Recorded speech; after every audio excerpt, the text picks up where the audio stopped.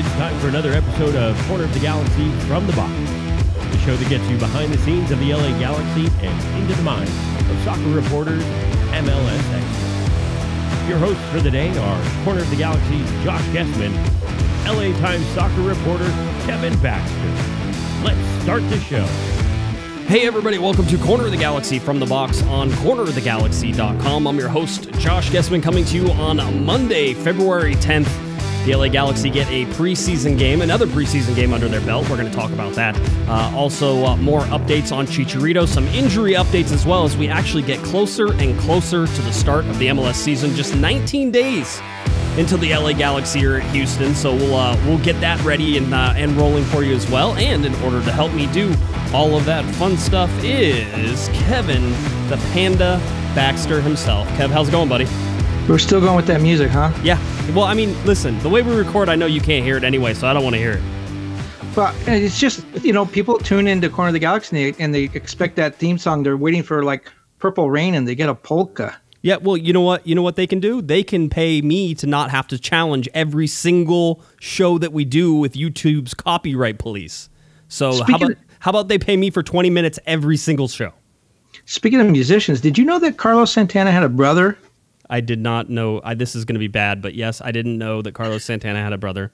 Yeah, his name was Guillermo Jorge. His name still is. Okay. And he was in that group Malo that had that hit Suavecito back in the 70s. Yes, and what does this have to do with anything? Nothing. It's just Okay. a little bit of trivia that occurred to me as we're talking music. Well, hey, why not go off the rails within the first 30 seconds? That's what I say. Don't. That way people have no pretense about what this show could possibly be about. That's right. Not going to be about the Galaxy. Thanks for listening, everybody. We'll see you next week. All right, so the LA Galaxy get a preseason game under their belt. This one not closed door. The unbeaten Galaxy. I was going to say 2-0 now. 2-0 in preseason. They've scored 6 goals, allowed 2 goals. So for a team, really one. Yeah, really well, one. because the other, we can talk about the New England one. But no, for a team, just at if we're sitting there and saying, and I talked about this on Thursday with Sophie, for a team who had 2 big questions of are they going to score goals and and who's going to stop the goals? So far in preseason, they've at least been attempting to manage both of those things. And they've been doing very well, and they've run a lot of people in and out of there. Remember, today's game they beat a pretty good New England team with Bruce Arena on the sideline. And they did it without Jonathan Dos Santos. They did it without Chicharito.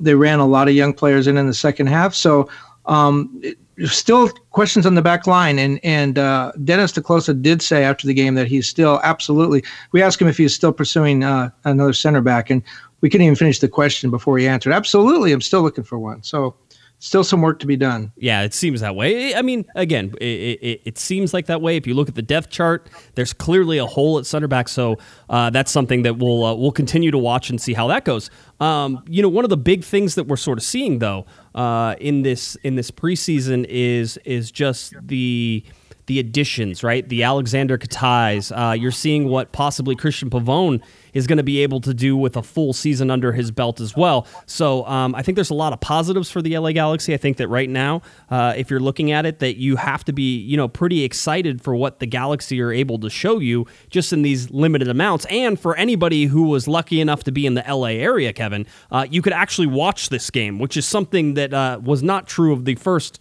quote-unquote closed-door, closed media scrimmage that they had. Well, we know why that was. I mean, it's no secret. The Galaxy isn't even really trying to hide the fact that Chicharito played in that first game against Vancouver, even though he didn't have his visa, which technically is a violation of immigration law. He is now in Mexico, I believe Mexico City, trying to get that taken care of. Should be back. I understood you were telling me earlier that he could be back as early as tomorrow. Yeah, he could actually be back on Tuesday and back training. I think the worst case scenario is that he's back, Tuesday night and ready for training on Wednesday, but he is out of the country right now in Mexico, getting that visa paperwork taken care of, and so that way he can re-enter the United States under that P1 visa. We talked a lot about this, where players have to go outside of the United States in order to then come back in once they've been signed with their P1 visa documentation and all that stuff. So it looks like Chicharito is doing that, which means that unless something goes totally sideways, Kevin, that Chicharito will be available and will be able to play on Saturday in the LA Galaxy's preseason game. So all those things being equal, not a horrible thing. And I think even before this game started, we tweeted out he wouldn't be here for this exact reason, that he's getting it all taken care of. So you're not that far away from seeing, what should be a pretty good offense for the LA Galaxy with Pavone and Chicharito and Katai sort of up on that front line. So that's something to look forward to. But I'll say, as we look at this New England game, first of all, the big furor before anything even started, Kevin, was the fact that this game was geo-blocked by the LA Galaxy, and geo-blocking is like geolocation blocking. It's talking about if you're outside of a certain area, that you're not able to watch this game. And that's what happened. If you were outside of what is the normally Spectrum Sportsnet area, so I think that stretches, up a little bit into the Central Valley, Kevin, all the way down to San Diego, Inland Empire, all the way, I think, into Las Vegas even. That's the normal Spectrum Sportsnet area. So if you were in that area, you were more than willing and able to watch this. But if you were outside the state and anywhere else, you couldn't watch this game. Now, this is not a media rights issue. From anything that I've been told, this is not a media rights. It wasn't like Spectrum Sportsnet was broadcasting this, and therefore they had the rights to this game and they were doing it. This is the LA Galaxy blocking basically most of the world, and most of the United States from watching this game, except if you were in the LA area. So is this Gio's revenge for being sold to Club America? Yeah, totally it is. It's a Giovanni Dos Santos thing. So whenever I sort of asked about what was going on, basically was told that this is an MLS mandate, Kevin. So MLS, and I noticed it on an Atlanta United stream. I've noticed it on some other preseason streams where I've gone to watch other teams play, and you can't watch it because you're not in that area. And so MLS put out a mandate this offseason that basically said that you're not allowed to stream games across the nation or worldwide for free. That can't happen.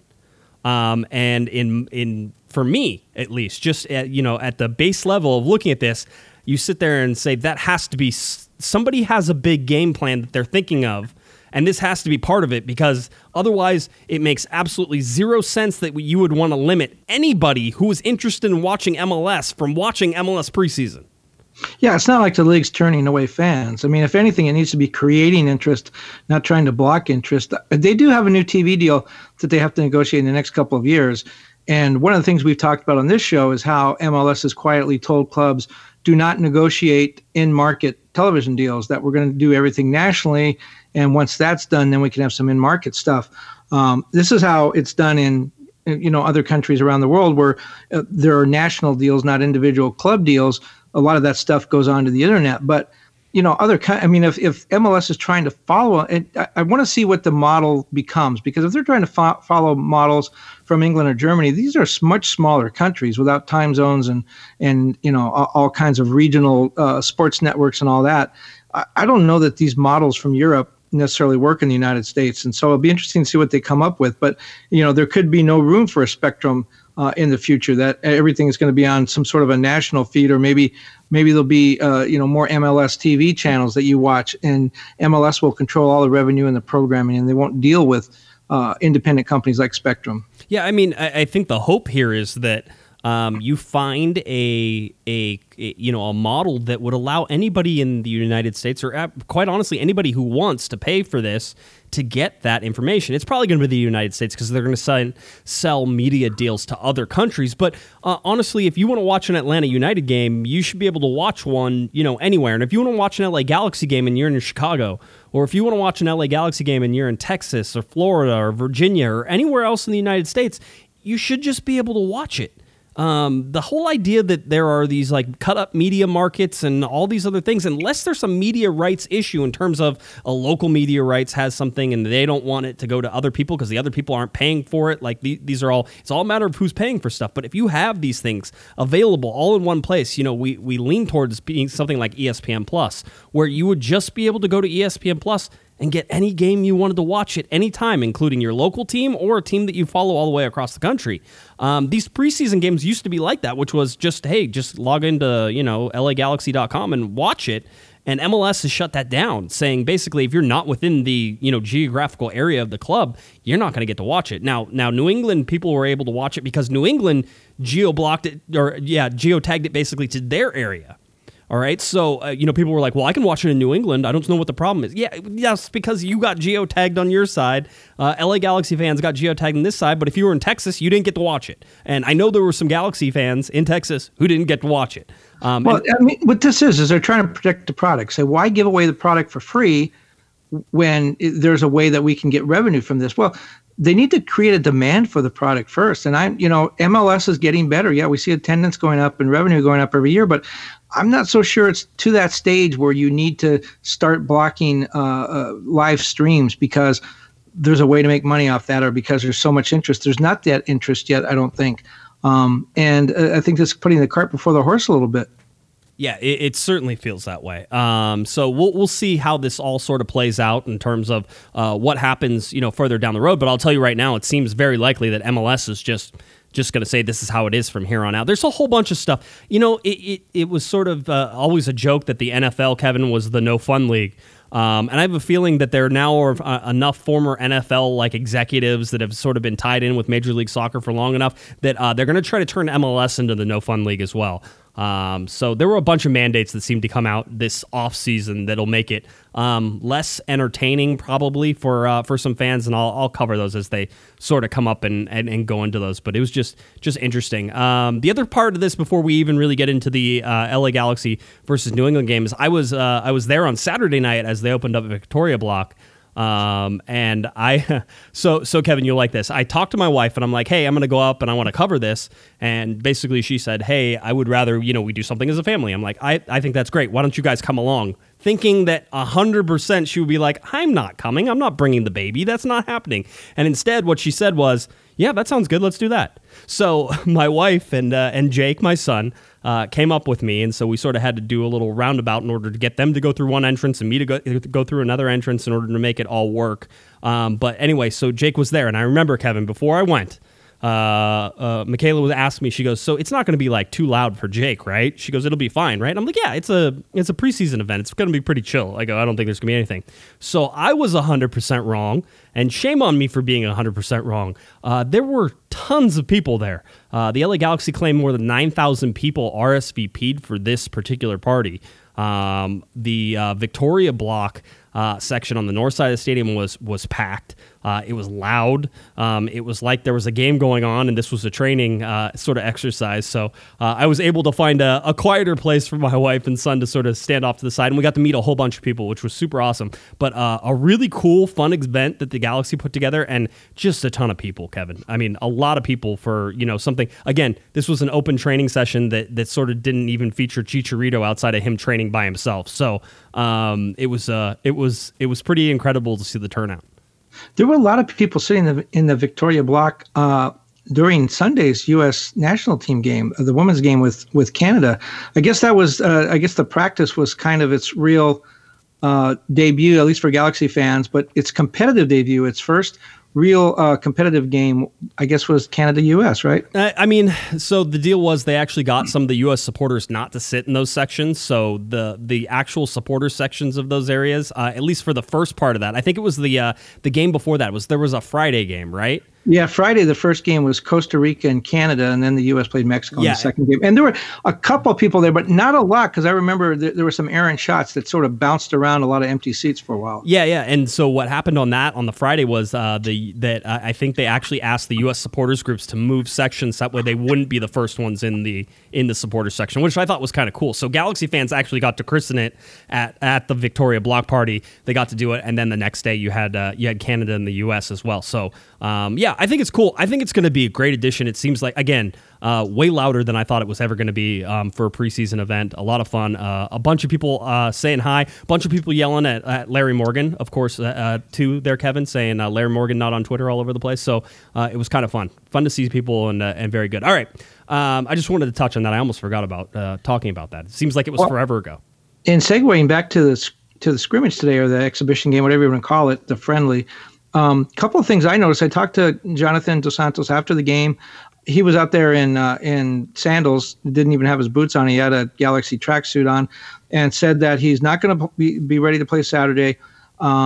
He's pointing toward Houston, which is the regular season opener. But I have to say, he didn't sound 100% optimistic. It wasn't, I'm absolutely going to be there. but it was more like I'm pointing to that. I'm hopeful. That's the target. I think I can go. So I would say he's day to day right now as far as Houston goes. I don't think that's a sure thing by any stretch of the imagination. And, the Galaxy, if he's not 100%, if he's 85%, 90%, 95%, I'd probably hold him out of that game. I mean, why risk an injury like this that's going to linger, for 34 games? Why put him in that first game when, you've got a whole season to go? The other thing was Rolf Feltscher. I saw him coming out the field. He was covered in more ice than the Titanic. He had ice wrapped around one ankle and both legs. He played, and he played well in the game, but and that may be something that is that they do after every game. We can't go, as we can't go into the training facilities where the doctors work on players. We don't know who gets ice and who gets what. We do see it in a game like this where they're out in the open on the track stadium field.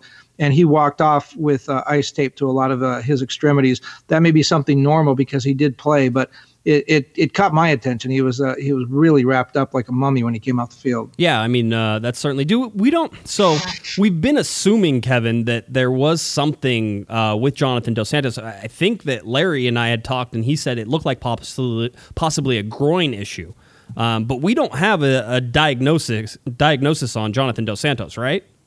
No, we don't, but we do know his English is really good now. Yeah, it's starting to. He's really not going to be able to hide from us this season, where he's really going to have to talk to us in English because he does such a good job and he seems to be doing a lot better. But anyway, yeah, the injury, I think we're leaning towards groin right now, but that's far from confirmed. So don't sit there and jump up and down and say, oh, it's definitely a groin injury. But if it was, it would be something that you would want to see him. Like you said, a nagging injury like a groin is something you do not want to push. And the game against Houston, we talked a little bit about it on Thursday night whenever we heard that there was, and Jonathan took a picture of himself basically at a hospital where we were able to confirm on Friday that he was just getting some tests done. Whether or not that means anything or not, who knows? I mean, a lot of times we don't get the full story on this stuff, but Jonathan was there getting tests done on this injury that had been nagging him. So that was something that we sort of kept an eye on. And we talked about if there was one place the LA Galaxy probably had some room to get some stuff or to have some other players in there, Kevin. It was there. It was at the central midfield where you have guys like Perry Kitchen, which, by the way, I don't think we saw Perry Kitchen play at all in this preseason scrimmage, and we'll talk a little bit about that. So that's another question mark. But you have Perry Kitchen and Sasha Kleshin, Sebastian Lletget, and Joe Corona, and you can all rotate those guys into a bunch of different things. There's a huge drop-off between everybody else and Jonathan Dos Santos, but you're not in panic mode as you would be if, say, a center back went down right now. Yeah, the Galaxy have something like 611 midfielders, so it is a position of strength for them. But, with the injuries, and I know there's always nagging injuries this time of the year, but one thing I'm going to watch really closely, especially early in the year, is these kind of muscle injuries, fatigue injuries, and it makes me wonder whether the whole Val de Cantos program is really what the Galaxy want to go with going forward. I mean, I know it worked in Argentina, and you can talk about a million different ways from the climate to the type of players, but I'm just wondering if this intense preseason program in a short period of time, the 2-a-days, after the game today, everybody was out running for 45 minutes after the game. I'm just wondering whether it might be a little bit too much. It doesn't seem to be paying the benefits when you look at what happened with Roman last year, and then now Jonathan Dos Santos with the nagging muscle injuries already, whether Perry Kitchen, another one. I'm just wondering if this is really the best thing, best fit for the Galaxy. The Galaxy lined up with the starters of David Bingham at goal, Rolf Feltscher at right back, Daniel Steres, Pipo Gonzalez, and then Danilo Acosta on the back line. You had Sasha Kleshin, Joe Corona, Sebastian Lletget. You had Katai, Alexander Katai, you had Christian Pavone, and you had Ethan Zubak standing in for Chicharito. So those were the quote-unquote starters. The starters that you're missing here are Jonathan Dos Santos, as we talked about, Emiliano Insua as well, and he didn't play at all in any of this. I was asked if there was any injury there. I was told there wasn't, and it seemed like he was there. He was just on the sidelines in terms of maybe they're sort of bringing him on a little bit slowly. He just got in last week, and so bringing him quickly into the squad, maybe not the best idea. So they're sort of going to start feathering him in probably. I would expect that if he's fine and if this holds up, that you'll go and you'll see him play on Saturday because that left back role really is his. Although I thought Acosta played just fine. The big question mark has been, Kevin, really the defense. You saw what the LA Galaxy were able to do with Katai and Pavone, and you understand what Chicharito will be there as well. All of these things seem to sort of lead everyone to the fact that the offense should be okay. And we'll talk about all that stuff as well. But in this preseason game, the defense was, I would say, if New England hadn't just gotten to Southern California and just was really stretching their legs, I feel like their finishing would have been much better, and this score wouldn't have been 2-1, even though the one goal they scored was probably offside. They had some chances that they definitely didn't take a real good look at. But I made a bunch of notes, and I'm sure if you followed me on Twitter, you saw some of them. I'll just go over some of those notes for this game. Because I think they're important to sort of, we have to take a holistic approach at this, or a very wide approach on this. You can't go in and just focus on details because the preseason, Kevin, those details probably don't mean anything. And so we look at the starters and say, okay, 60 minutes of starters. What did we sort of like? I love the fact that it seems like there was some great quick passing. We talked about tiki-taka, football that has been played by the LA Galaxy probably in 2014 and 2012.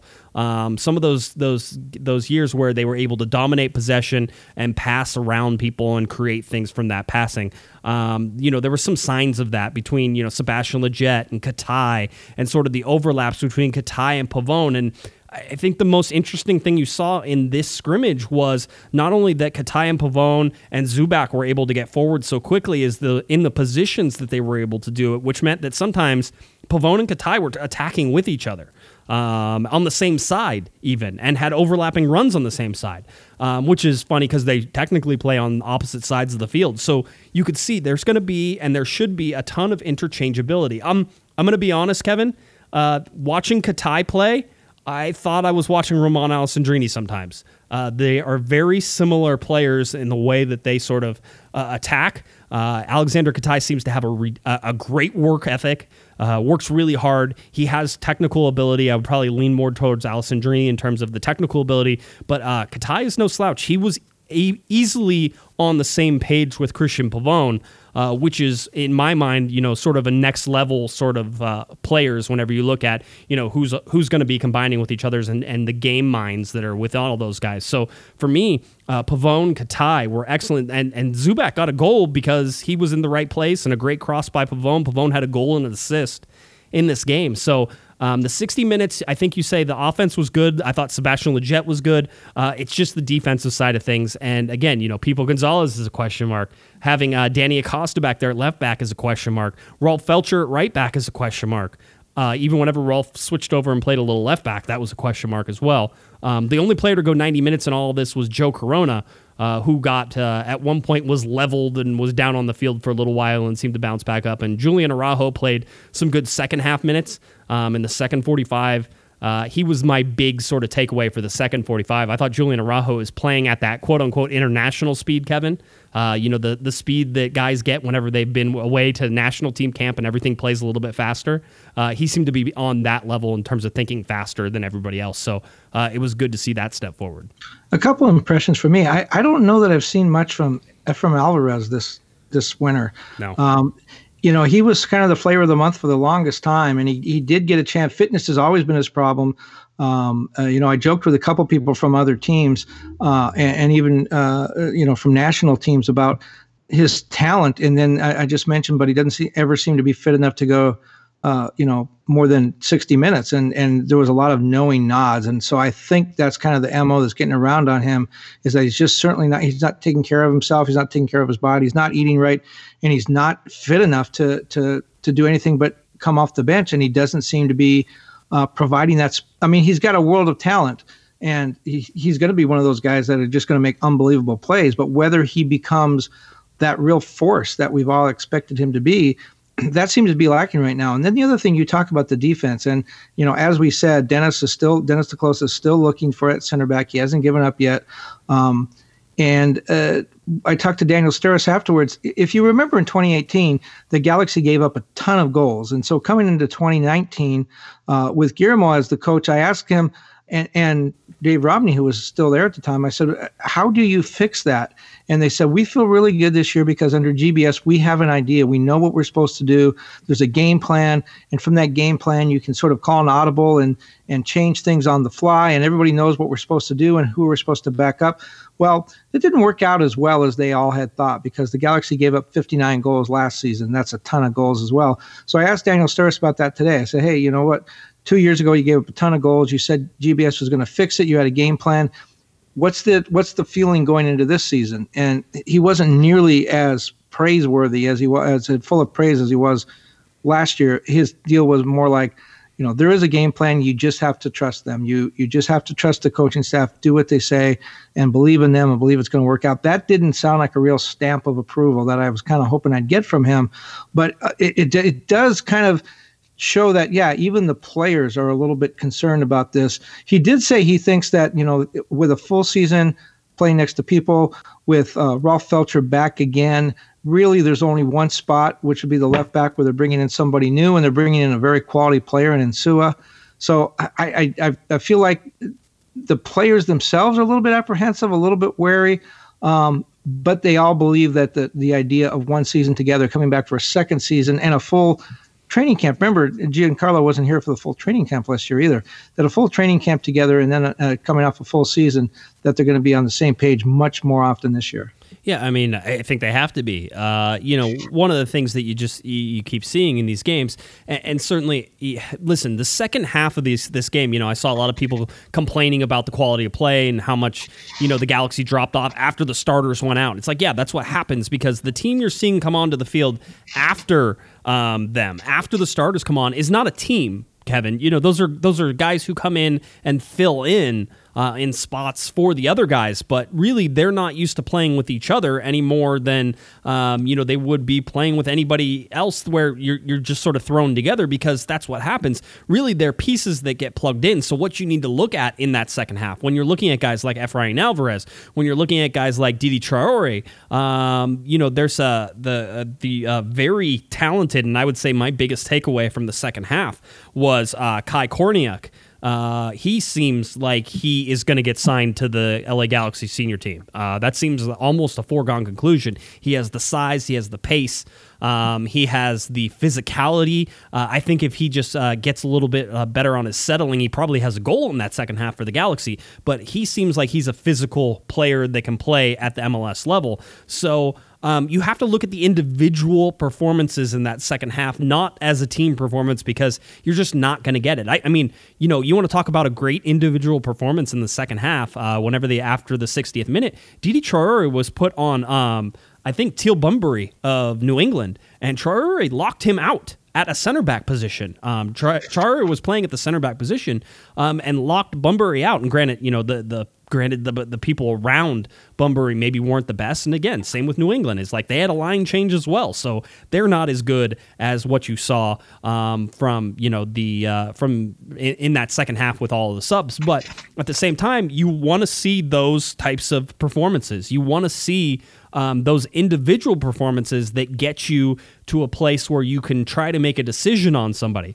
You're not going to see great team play. It's going to be choppy. I wrote that it had the frantic sort of feeling of any USL game, which seems to sort of be it's a foot race back and forth and back and forth. So it's not going to be pretty. But what you see in that second half is guys like Julian Araujo sort of standing out against everybody. Korniak standing out against everybody. Traore possibly standing out against everybody. So those are the things that you want to keep watching as you go into these preseason games, and that goes for whenever the Galaxy play on Saturday, against the Chicago Fire. You're going to want to watch that and say, okay, whenever they bring the starters out, maybe it's at the 70th minute this time instead of the 60th minute. Maybe Guillermo actually runs people almost the full 90 minutes. I don't think that's going to happen. But you have to keep all these things in mind, that whenever they pull the subs out, that you're sort of like, okay, this is not a team anymore. Where are the individuals, and how are these individuals performing? Are they in the proper position, in the proper place? I thought, again, just the standouts on this, in that second half were guys who I think you could possibly see on that senior team. And we talk a lot about Traore dropping back down to LA Galaxy 2 because of the international slot. That's still maybe the case. But right now you're seeing that he's trying to make, a little bit of a statement saying, I belong to be on this senior team.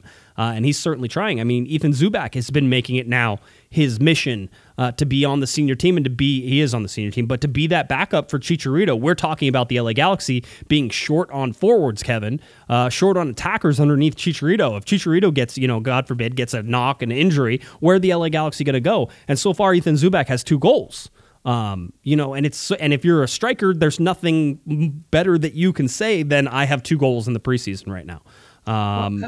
There's another thing too. If you're complaining about the rough play, and you're going to see some more on Saturday, there's another thing going on. You have to look at what are the Galaxy trying to accomplish. Yes, when they run the starters out there, and that lineup that they used, I think is the starting lineup with the exception of Jonathan and Chicharito being out. But especially when you see some of those subs running on, what are the Galaxy trying to do after they've gotten their first team guys minutes together to build some of that chemistry, and they bring in guys like Jonathan Perez or Cameron Dunbar? One of the things they're trying to do is give those academy kids some first team minutes to show them and to show everybody at the academy that, look, if you play well and you perform well, you're going to get a look. We're going to take a look at you. And that's really important to those kids to know that they're not being ignored. And that had been a problem with the Galaxy in the past. It was very difficult to get from the academy to the USL team and then to the first team. Very few people came up, and that's why we talk so much about Steris and Romney and guys like that have Alvarez that have made that transition, because it doesn't happen very often. And I talked to one of the people at the academy today, Sasha Vandermoos, and he talked exactly about that. He said that's exactly why we're doing that, so that these kids have the belief that they're going to get a shot. Now it's up to them what they do with it, if they impress or not. But getting some of these minutes now, and then maybe getting some in maybe a U.S. Open Cup game or somewhere else, it's really important that they know that if they come to the Galaxy Academy, that there is a pathway from the academy to the first team. Otherwise, why do it? Why not go somewhere else? Why not go to college if you're just going to be wasting your time here? So that was important. And by the way, talking about Sasha Vandermoos, he is, if you don't know the name, he's a very important guy. He was one of the builders of that great Chivas USA Academy that had so many great players like, Yuli Yanez came through there, Fran Alvarez came through there, a lot of great players who have gone on to do a lot of things. It was one of the greatest probably academies affiliated with any MLS team, and he was one of the architects, along with Dennis DeClosa, of that academy. Dennis hired him in August to work with the Galaxy Academy and help to rebuild that. Now, Sasha is totally plugged in, especially with the Latino community in the U.S. and Southern California. He worked with Alianza and a lot of other groups. Anyway, I tell you all this to tell you that after 6 months with the Galaxy Academy, he is now leaving the Galaxy. He's going to go help start a company that's going to work with sports travel, sports tourism, organizing tournaments around the world, and then taking youth teams to play in those tournaments. It's one of those things where you really don't see it. It's way under the radar. It's very inside baseball, off in the weeds, whatever terms you want to use. But he was a real important part in rebuilding this academy, and I think the Galaxy will be okay without him, but he's going to be a hard guy to replace. Yeah, it seems that way. Again, like you said, this is a guy that Dennis DeClosa sort of put in charge of, rebuilding the LA Galaxy Academy and doing that. And so, having an academy position like that, the director of the academy position open like that, it's another thing that the LA Galaxy have to fill. It's another thing they're going to have to do in order to continue to build on these foundations that they have. And I think, you look at it, and there are some guys who are coming up that the LA Galaxy could totally hit on if they're doing the correct thing. I mean, we've been hearing about Cameron Dunbar possibly signing a homegrown player contract, so that's a possibility there. We talked about Kai Korniak. I cannot say his name. I will eventually get it, but anyway. Kai Korniak. I'm turning into you, Kevin. I can't say players' names all of a sudden.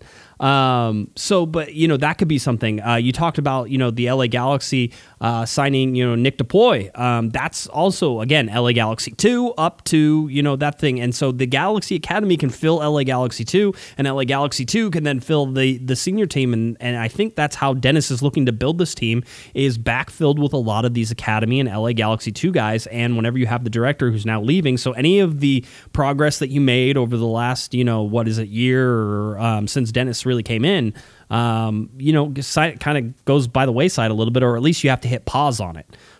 So that could be it turns out it could be something huge and could have great effect on the LA Galaxy, both positively or negatively, whenever you go down the line on it.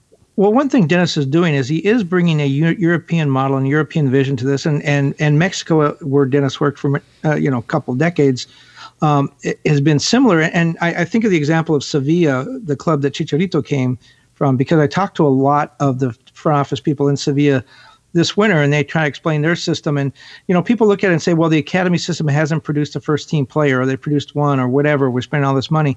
The way Sevilla uses it is really the model is. First of all, they believe if you produce your own player, it's much cheaper than going out and paying a tremendous transfer fee. And they're absolutely right in that. It's much cheaper to do that. But it's not so much who gets to the first team. It's if you have an academy player that doesn't fit into your model and isn't going to make your first team. Barcelona does this too. Then you take that guy and you sell that guy and you get a transfer fee for that guy. And then the money you get from that, then you want to sell 2 or 3 of these guys and in one transfer window, then you have enough to go out and pay for big name players. So what these people really are at the academy are assets. And if you have people like Sasha Vandermost that can find these academy kids, bring them in, turn them either into first team players or to players that are assets that you can sell to go out and get other players. I mean, it all works the same way. It all builds your first team roster, whether those guys, the academy players, are the ones that do it, or whether they're sold to make money, to fund some of these transfers. And another thing, if you have somebody really paying attention to what's going on in the academy, like Dennis is doing now, you don't lose someone like a Yuli Yanez, doesn't wind up playing for Wolfsburg at 19 or 18. You keep those guys in house, and that's another way to measure this is how many people now flee. We had that big exodus in 2018. We haven't seen that since then. Right. Yeah. I mean, everything stayed pretty much the same. So, again, it's going to be interesting to see. The Galaxy get the 2-1 win in this scrimmage. It was, I think, a good test for the LA Galaxy in terms of, they got some actual minutes. I think that seeing the starters, quote unquote starters, Kevin, go 60 minutes is good. I'm trying to think of, really the biggest deal here to me is how quick the LA Galaxy are going to be on the counterattack this year. With Christian Pavone, with Alexander Katai, with Chicharito. This seems like it's going to be a lot of offense, and then you wonder how that offense is going to translate into the team defense that everybody talks about them needing to play. So just, I don't know. It feels like there's a lot of questions still to be answered in this preseason, which is probably fine. There's, you're 2 games in. You still have 2 big games, and I think another closed-door scrimmage also coming next week as well. So you still have some time to figure this stuff out. But, I mean, again, we're not exactly, real far away from things. 19 days until the LA Galaxy travel to Houston, 26 days until the LA Galaxy have their home opener versus the Vancouver Whitecaps. Just 85 days right now left in the primary transfer window, so still some time to add pieces and do that stuff. But I don't think if you're Dennis, you want to still be building a team right now whenever the season starts. I think that, Dennis really would probably like to have this figured out before that first kick. Well, yeah, but he's also being very patient. I mean, I think one thing most general managers will tell you is the worst signing is signing the guy you don't need, panicking. Even Dennis has said, I'd rather wait to the summer to get the guy I really want than to sign somebody now and spend that money and take up that roster spot. So that's a difficult balance. You say, well, if this guy's really a difference maker, can he get us to the playoffs in the second half of the season? Is that all he needs? So, it's tough. I mean, I don't know who he's looking at. There are some guys that we definitely know that they were involved with, and Dennis decided to take a pass for a number of different reasons. There a bad fit, that the other team was asking for too much money. It didn't feel right. It wasn't one of those gut feelings, didn't work for him. So at this moment, that's the guy with the experience. I'm going to trust him, but he knows he needs somebody, and he knows the season starts in 19 days. So obviously he's got a thought process that said now's not the right time, or this player is not the right one. Yeah, that certainly certainly seems to be the case. What we have right now on the preseason roster is we did get an additional player, so I'm now showing 30 players on the roster, the preseason roster. This is not the official LA Galaxy roster. This is not the senior team roster. This is the preseason roster.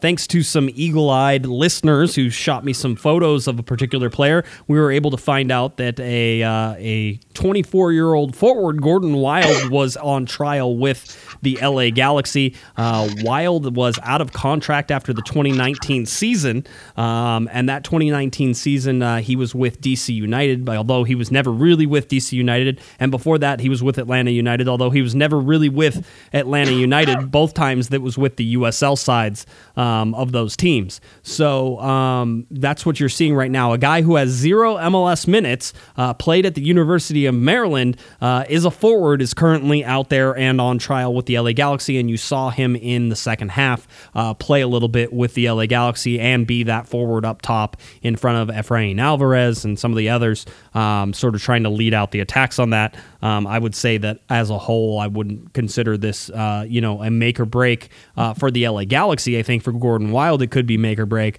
but a guy who is originally from Germany, currently on trial with the LA Galaxy. Gordon Wild, let's see, the Galaxy haven't been wearing numbers yet, so I can't even tell you what number he is, but he's been out there as a trialist with the Galaxy. The Galaxy, by the way, have only 3 forwards on the roster right now, the preseason roster. Chicharito, they have Zubek, actually 4, Zubek, Cameron Dunbar, and then Mohamed Kamara, who's from Liberia and UCLA. The last 2 are really USL guys. So Gordon Wild does have a chance. As you said, he did play at the University of Maryland. Interesting backstory with him, though. He comes from, his mother is German, his father is Danish. The family tradition it goes back to the 19th century. He comes from a family of acrobats. His mom and dad, they were a duo that traveled around Europe before they created their own circus company.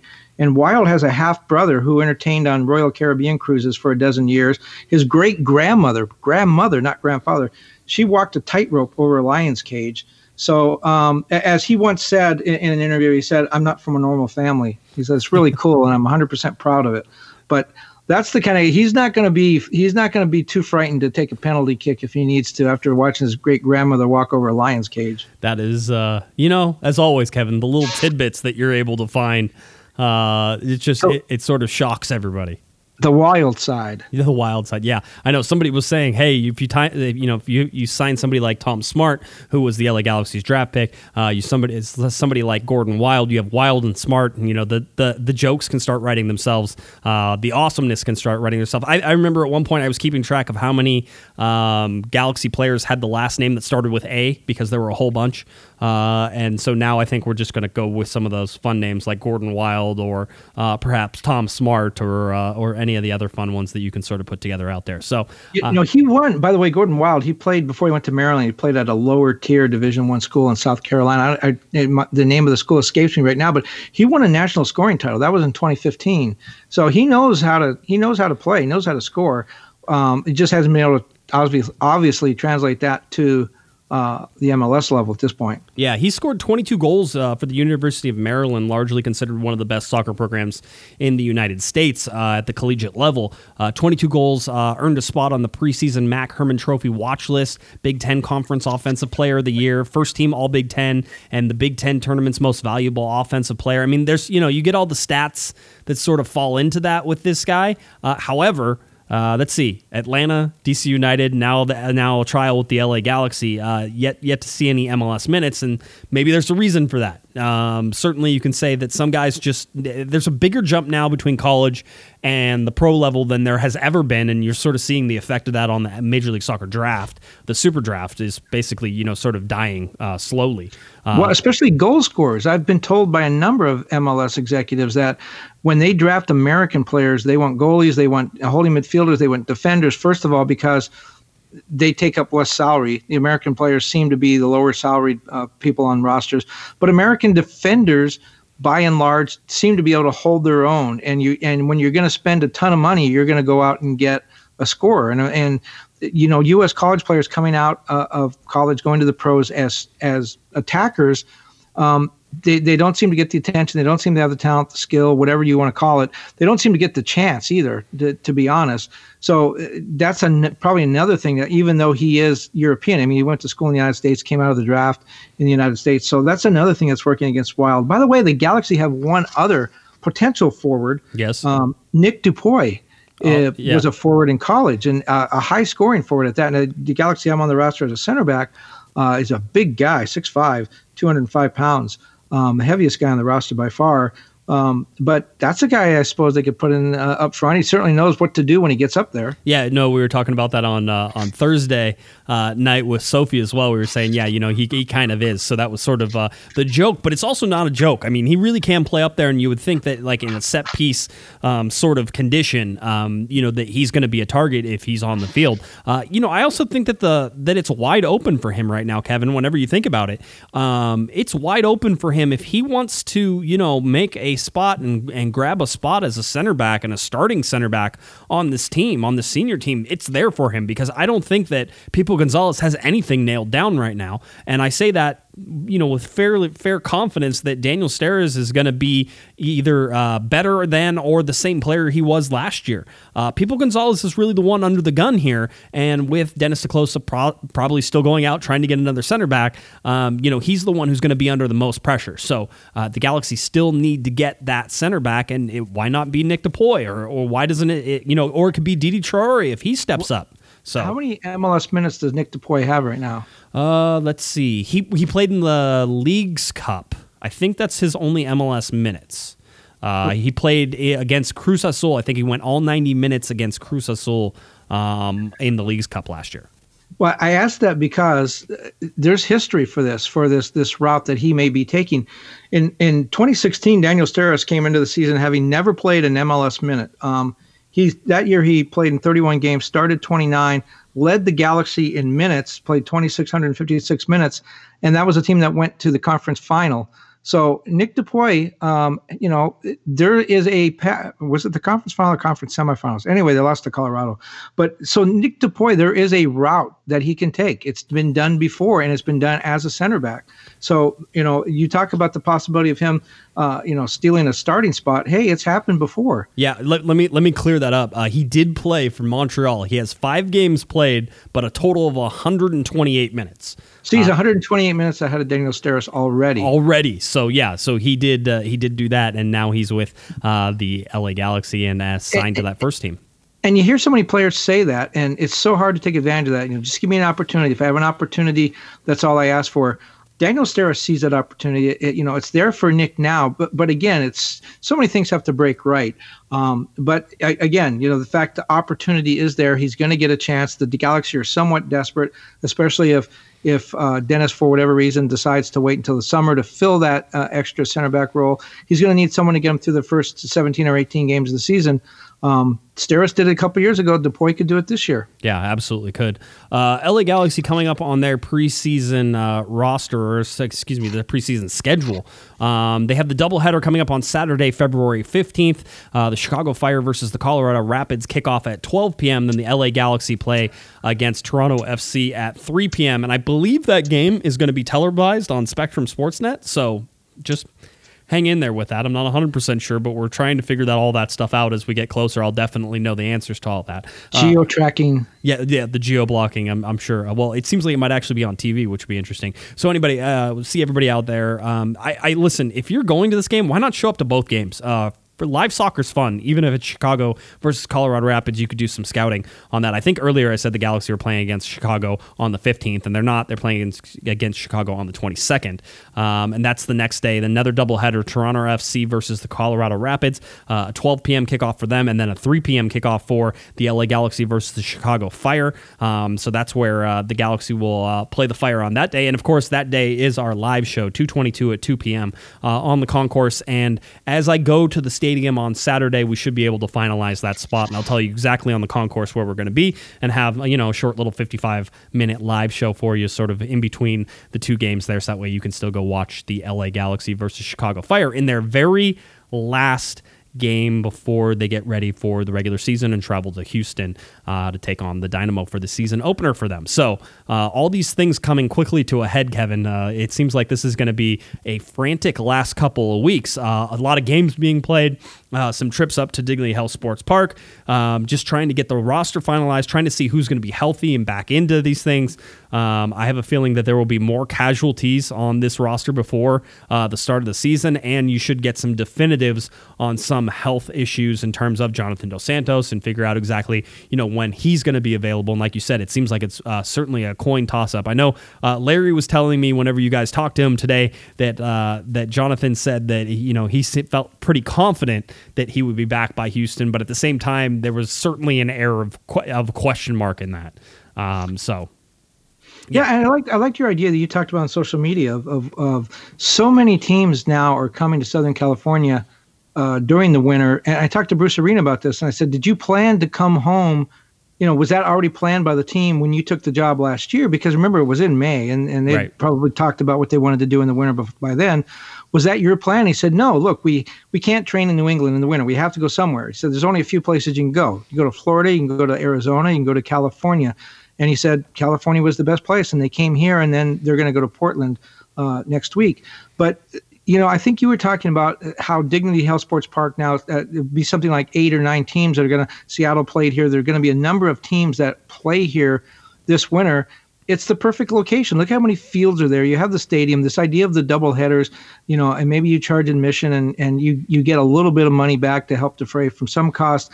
But it just seems natural. And I'm not talking about setting up a tournament like they used to do in Tucson. Right. But the idea of having everybody together, I mean, it happens in baseball spring training all the time. Some of these sites in Arizona where like the White Sox and the Dodgers are together, it happens a lot where one team will say, hey, we need to get this pitcher some extra innings, or we need to get these guys some extra at-bats, and they'll just throw together a back squad game of minor leaguers. I mean, why could that synergy also not happen with, say, Guillermo wants to get some academy guys some minutes, and Colorado is training on the next field. Why not say, hey, you guys want to play a game? Yeah. It just seems to make a lot of sense. If they're going to go somewhere anyways, why not have everybody sort of, or at least a number of teams, go to the same place, train together? And, I guess there's a little bit of worry about, are you scouting? Are you watching what we're doing? There's a way to work around that. But having everybody together from a training and game, purposes of games and those kind of things makes a lot of sense. I kind of liked your proposal. I'd like to see that codified a little bit and made official. Yeah, I mean, I think you could probably even split it up if you wanted to. You could take the East Coast teams and send them to Florida, and you could take sort of the West Coast and send them to Southern California. But there's more than enough soccer fields in the LA area to be able to host some of these games. And listen, it would be kind of cool if, let's say, you could buy a ticket for like $10, Kevin, and that would allow you to walk around to the different fields that are sort of around and watch like a scrimmage. Like on Saturdays, all the teams are scrimmaging, and so you can go watch whatever team you sort of want to watch. You can sort of walk around. I've been to Wimbledon, or fortunate enough, the 3 times I've been in London, 2 of those times were in July, and they were over when Wimbledon was there. And you can actually buy a ticket to the stadium grounds, right? And those stadium grounds basically give you access to all of the outside courts. You don't get the stadium court, you don't get the main court, but you get all the outside courts. And if you go early enough in the rounds there, you're able to see big matches on outside sort of courts. And if you look at Dignity Health Sports Park and all the fields they have, it certainly seems like you'd be able to put something together. I would imagine that in terms of the manpower that would be needed to execute all that, it would be a large ask. Security-wise, it would be a large ask. There's a lot of things, but you might be able to drive it like the spring training, which is it's an actual thing that people just go to Arizona in spring training because you can go watch 17 baseball games. Well, could you do the same thing in Southern California? Well, what do they have at StubHub? Not, or Dignity Health Sports Park, not counting the main stadium. I think there's something like 7 full-size soccer fields, 8 maybe if you include the track stadium. And we know, okay, who's been here? We know Colorado. You just mentioned the games that are coming up: Colorado, yep. Vancouver, Chicago, Toronto's been here, Dallas, New York City FC's been here, Seattle trained out at Long Beach State. And then other teams that have come through, the Canadian national team's been here. They played a couple games. Iceland came here this winter. Right. Penarol came and played LAFC and played Seattle. Costa Rica just came, played the U.S. The U.S. national team was here. They needed some scrimmages. There's a lot of action here, and it seems like guys hook up, teams hook up, but it just seems like it's all kind of piecemeal. Like the guys run into each other at the airport. What are you doing here? What if this was organized a little bit better for the fans and for the teams? Yeah, it might make some sense. It's kind of selfish of us to assume that they would just pick our backyard where we're at, Kevin. So that way it would make it easier for us. But it does make sense because the facilities are here. Absolutely. The teams come through. I mean, Penarol is not going to Tucson, and Iceland didn't go to Tucson. Right. And and then the national team draws those teams because they're going to play at Dignity Health Sports Park. They had the friendly there. They generally end their January camp here. So I don't know. It just seems to make a lot of sense. Yeah. And you have the USL teams. San Diego Loyals are training now. Orange County's training. Las Vegas Lights are training. Those are games that could be played. Yeah, I mean, hey, they in Southern California, I think we've been known for our large youth soccer tournaments. Why not just have a large pro soccer tournament? And it doesn't even have to be a tournament. It's just a place where everybody is, so that way you could scrimmage each other and get ready, and hopefully you could share the costs and defray those costs, between the teams if you're all in one spot like that. That was the whole idea. It was just something I was kicking around. You know how it is. You have a great idea, and then people will come and figure out how to make you feel horrible about it. So I'm sure give it 10 minutes and somebody will tell me why I'm an idiot. All right, so that's what we have coming up. The LA Galaxy, again, February 15th, have the scrimmage against Toronto FC at 3 p.m., and then Saturday, February 22nd, our live show day at 2 p.m. The Galaxy kick off against Chicago Fire at 3 p.m. Still, I think that's about it, Kevin, in terms of stuff we wanted to cover. I'm trying to think. The scrimmage today was the first time I've been able to watch this team actually play and line up kind of in the way that they were supposed to. If you even saw the training that they had, the open training on Saturday night, there was not much you could glean from that. That was just an open training and lots of mixed lineups in there in terms of what you were trying to see. So if you saw this, and I don't know if there's a complete replay available. I don't know if the Galaxy archived it, but I know there's some highlights from this, and you'll get to see it. You get to see Pavone's awesome ball control whenever he brings down a direct pass from Sebastian Lletget, who went over the top. Great vision by Lletget. Good takedown by Pavone. You get to see Ethan Zubak's good finish between two defenders. Again, elevation, correct height, being in the right place at the right time. Good cross from Pavone. Somebody said that they're pretty sure that Pavone is going to be the MVP of Major League Soccer this year. If he, again, preseason, so don't draw too much. I once said Charlie Rugg was going to be Rookie of the Year, and we'll bring that up as many times as we need to sort of drive home my point that you don't really know what you're getting right now in the preseason. But what you are seeing is a Christian Pavone who is very comfortable. And if you read Larry's article on Christian Pavone, it talks about how comfortable he is here in LA and how he's ready to be better than he was last year. And so far in preseason, from the 60 minutes we were able to see him play, he is better than what he was going to be last year. I mean, he just seems to be attacking, taking people on, having that success, finding that space, not being afraid to take over things. The big deal will be whether or not the LA Galaxy rely on him too much, and I think that's where Chicharito comes in, able to sort of split up that reliance. And if those two can get on the same page along with Katai, I think the LA Galaxy are going to score a lot of goals, which was something that was probably a question mark whenever Zlatan Ibrahimovic left. But obviously, it's preseason, Kevin, and like we said on Thursday, and we'll say it again, you don't know if something matters in the preseason until about 3/4 of the way through the season, so that you can look back and see those signs, and sometimes stuff that you thought would matter in the preseason doesn't matter at all. So it's one of those, you just sort of take it for what it is, look at it, sort of absorb it a little bit, and then you can go forward from there.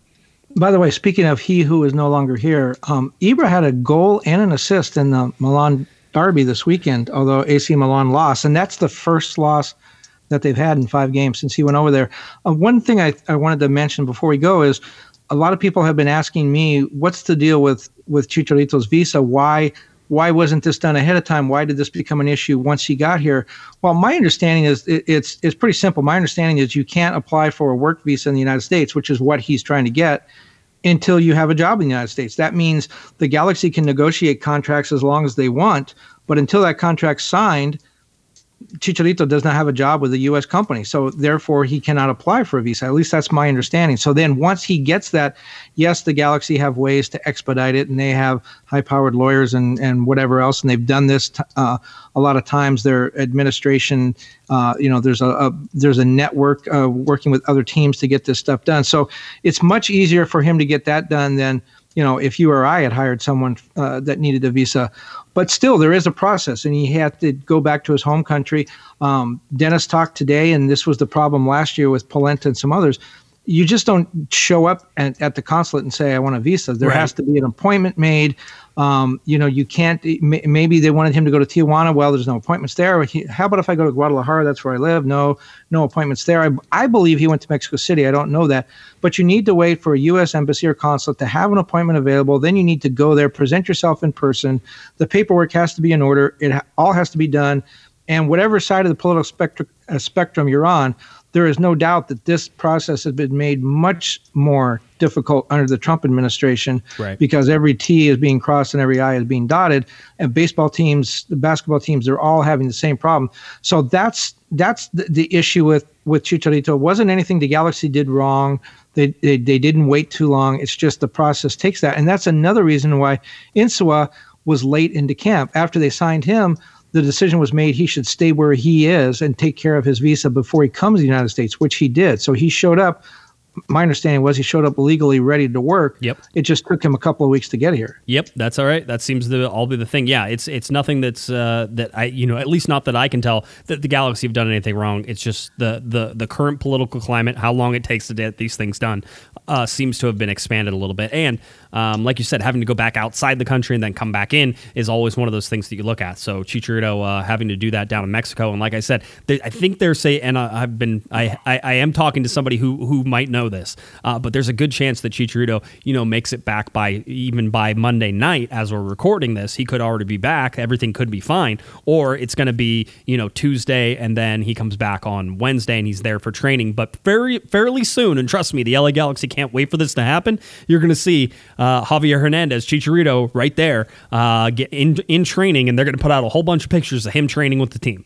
Well, and a couple other things about that is, okay, so why did Chicharito come? Why didn't he stay in Spain or go straight to Mexico, take care of his visa? Insua did that. Well, there's a big difference between the public relations and marketing oomph that you get from Chicharito. They wanted to have him in market so they could do that marketing, so they could do all those interviews, so they could take all those pictures. It was much more important to have Chicharito in market, even if it meant his visa was delayed a week to 10 days. That helped the club much more. Insua did not have those issues, so he was able to take care of business first and then show up, and that definitely, I think, was a factor. You look at Chicharito, and you can kind of look at this from a number of different angles. Hey, he's coming in the middle of a season in Sevilla. They had already, they're halfway through their season. So he's fit. Yes, he's been in training, but he hasn't played regularly since October. So he's not in game fitness.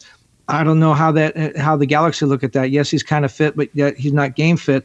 But also the bigger issue, he doesn't have chemistry. He's going to be the target forward. He's going to have to know. He and Pavone and Katai and those guys are going to have to get on the same page. And I was talking to some other players coming back from national teams, Walker Zimmerman being one, and he talked about, you look at your new teammates and it's like, oh, this guy's going to make runs. I'm going to get him the ball. Well, how fast does he run? Does he like the ball on the right foot or the left foot? Does he like it high or low? Does he want it bouncing or on the ground?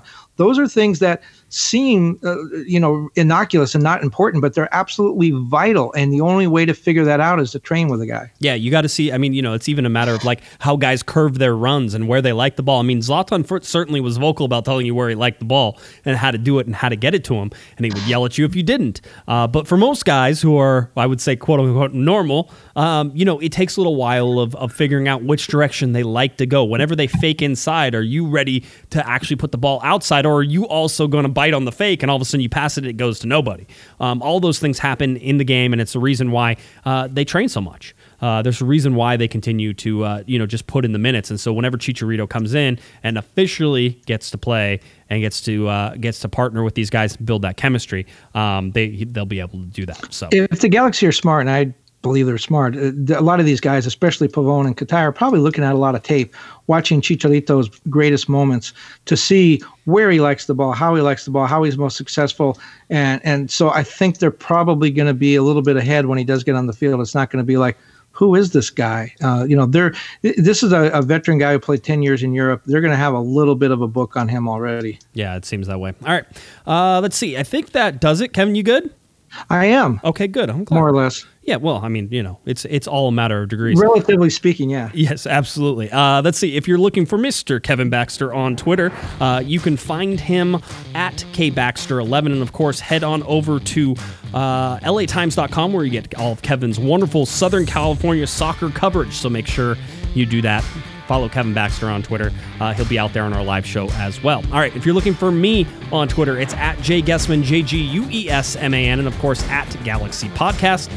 Head on over to cornerofthegalaxy.com. Our videos, our podcasts, all of our written articles, and Larry Morgan has been writing like crazy, so check out all of Larry's great coverage there of the LA Galaxy. You're not going to want to miss it. All right, I think that about does it. We have a live show coming up on Thursday. I will tell you who my co-host will be. Eric out again, so we'll have to roll the wheel of co-hosts and see who makes it in. For Mr. Kevin the Panda Baxter, I'm Josh Guessman, and you've been listening to Corner of the Galaxy from the box on cornerofthegalaxy.com. Have a great one, everybody. You've been listening to the Corner of the Galaxy podcast on cornerofthegalaxy.com.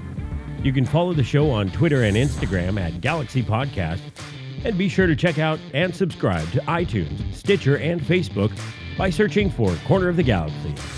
Fans, we thank you for listening, and we ask that you be kind and courteous to your neighbors as you leave the podcast. We thank you for joining us and look forward to seeing you again.